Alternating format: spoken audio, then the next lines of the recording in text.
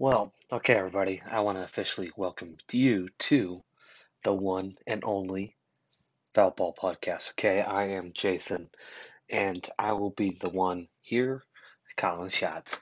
So, without further ado, I'll give a tiny bit of introduction to myself. Yes, I'm, like I said, Jason from Oxford, Mass, here to talk to you about anything, everything, baseball in between, with a focus on the one and only Boston Red Sox. So, we got a lot to cover about today, okay? At least for this episode. So without further ado, here we go. So the Red Sox season actually just started up. Okay, first series that we had was over in New York, over in the Bronx. Okay, Red Sox, Yankees. Well, I should really say the Red Sox only beat the Yankees one game. The Red Sox only won once. Yankees took the other two. So, it was a rough start. So the biggest thing that we need to mention here is that the pitching has is getting there, okay? But the biggest thing I want to talk about in terms of the pitching, first off, is Garrett Whitlock. Garrett Whitlock is looking phenomenal. Whitlock, again, like the rest of the pitching staff, has unfortunately had a tiny, tiny bit of a slow start, just a tiny bit. But once he's gotten to the groove of everything, really, once he's gotten started to get used to like his little mindset of, okay, this is how I want to pitch. He's been getting a lot better. His improvement really in 10 games, because right now we're playing our sixth game currently as I speak against Toronto. So, really, in 10 games, the difference has been noticeable. So, even overall, so we just had our home opening weekend at Fenway Park, and even when he pitched a game or two over the weekend, he was there. He was present. He was in it. And I know there was one game where unfortunately he did let up a run or two, but even in that moment, that ball's still a strike, right? If the batter hit it, it's still a strike, and it just so happens he got knocked out, right? So to see that he is capable of being a star here, even this season, it's exciting for the Red Sox in terms of that standpoint, and it's a model for the rest of our pitching staff to follow, so they can see, okay, this is what Whitlock's doing that I'm not doing. Okay, this is how I can fit it all into my game and my elbow and my arc and et cetera, right? So it's a fun science, it's a good science, and they will be on their merry way to get better. Like I said, not only this season, but in the seasons to come. So in that standpoint, yeah, they might have had a slow start, but I think it's going to be an exciting season on the pitching front.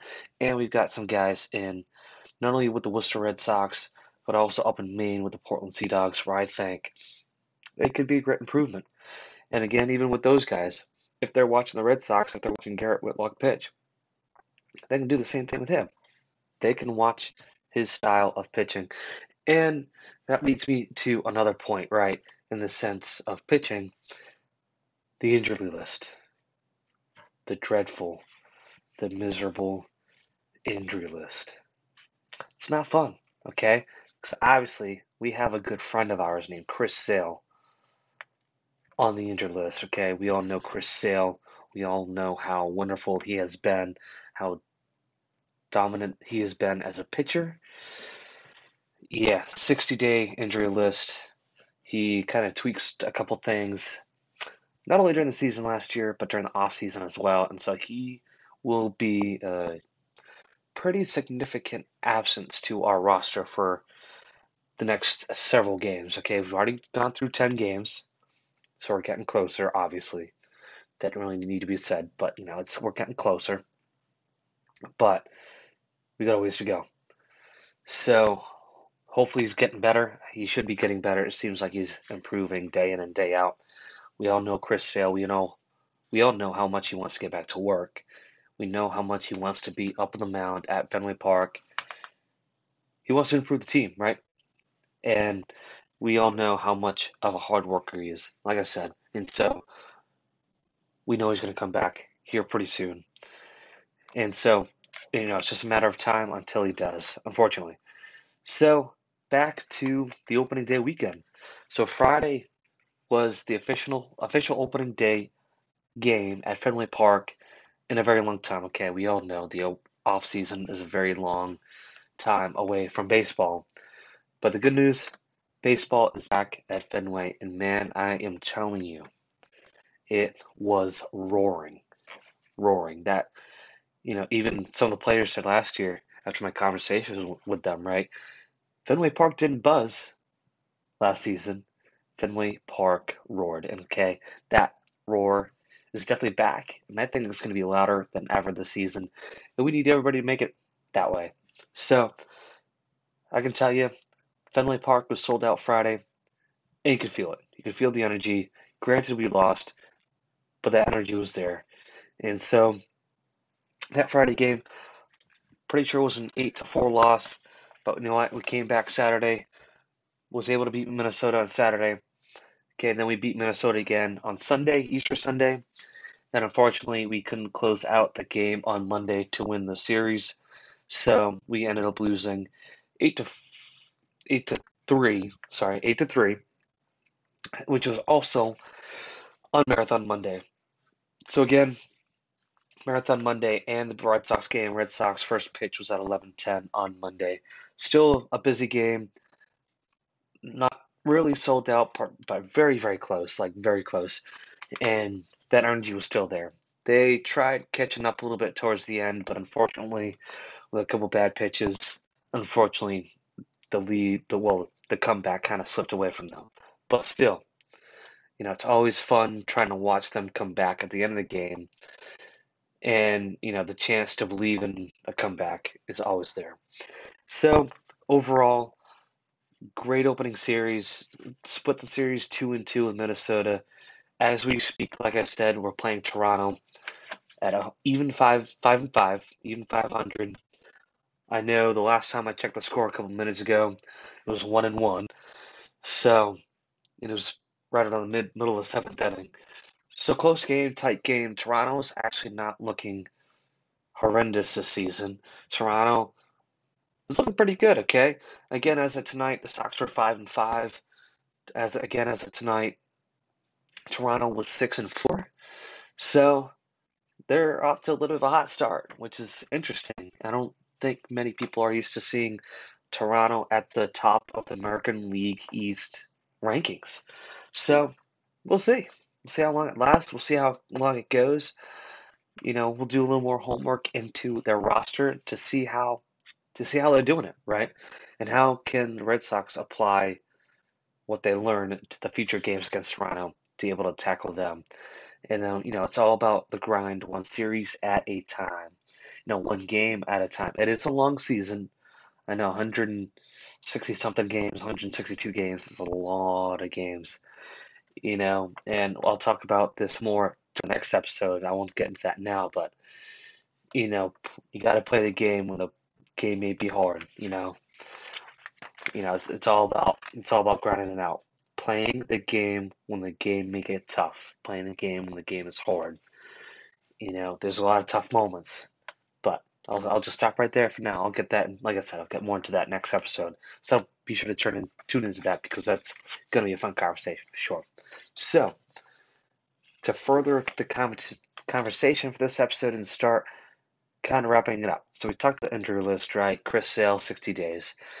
The pitching starting off slow, but they're slowly improving. Garrett Whitlock looks like a very promising aspect and a good pickup. And speaking of pickups too, Trevor Story. Trevor Story's been pretty exciting to watch so far. He's made some pretty good contributions in the field, some pretty good saves, some pretty good hits off the bat, some pretty key RBIs in some games where we won. And he's made some exciting moves, even if we were down by a ton of runs. He's still made it pretty fun to watch. So, Whitlock and Story are two people to definitely look out for as the season progresses. I think they're going to make the season exciting to watch. And like we always say up in Boston, it's story time. is story time. Okay, and I know a big topic of discussion that I'll briefly talk about now, and I know it's an evolving story. It seems like almost every day. So I'm sure I'll talk about this a gazillion more times as the season progresses. Contract contract extensions for Xander Bogaerts, K. Bogey, and Rafael Devers. Rafi, K. Bogey, Rafi, contract extensions. I know even in the past 2 weeks, there has been so many things going on about it where it's almost a little difficult to catch up with it or keep up with it. Okay, but as we sort of know at this point, I know Bogey, Rafi, and the Red Sox, they're far off. They are unfortunately far off and don't really know how it's going to work out. Obviously, they are Red Sox players. They are two players that have been the face of the organization for honestly quite a while now, and none of us want to see them leave, right? They have incredible talent. They have made ginormous contributions on and off the field, okay? And I can't see them playing with any other team. I know none of us can really see them playing for any other team. And let's just hope and pray and do whatever we need to do to keep those two guys on that field and keeping that Red Sox uniform on. Because I know even Bogey, I'm pretty sure at one point had said, hey, I see myself as a Red Sox player for life. So hopefully the Red Sox and Bogey and the Red Sox and Rafi can come to an agreement once and for all.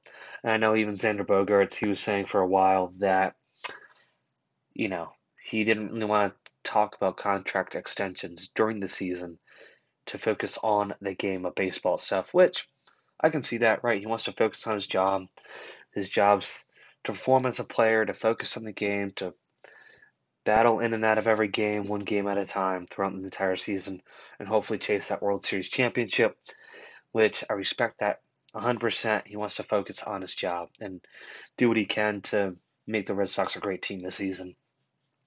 And so hopefully whenever the time comes where he feels comfortable of talking like a talking and renegotiating his contract extension and everything, hopefully that'll be the time where they're gonna make a deal done. And so one last point that I'll make, and then I'll question to leave everybody off with. All right, Alex Cora is back again this season, obviously, and I know he's a fan favorite with everybody, and I'm glad he's back.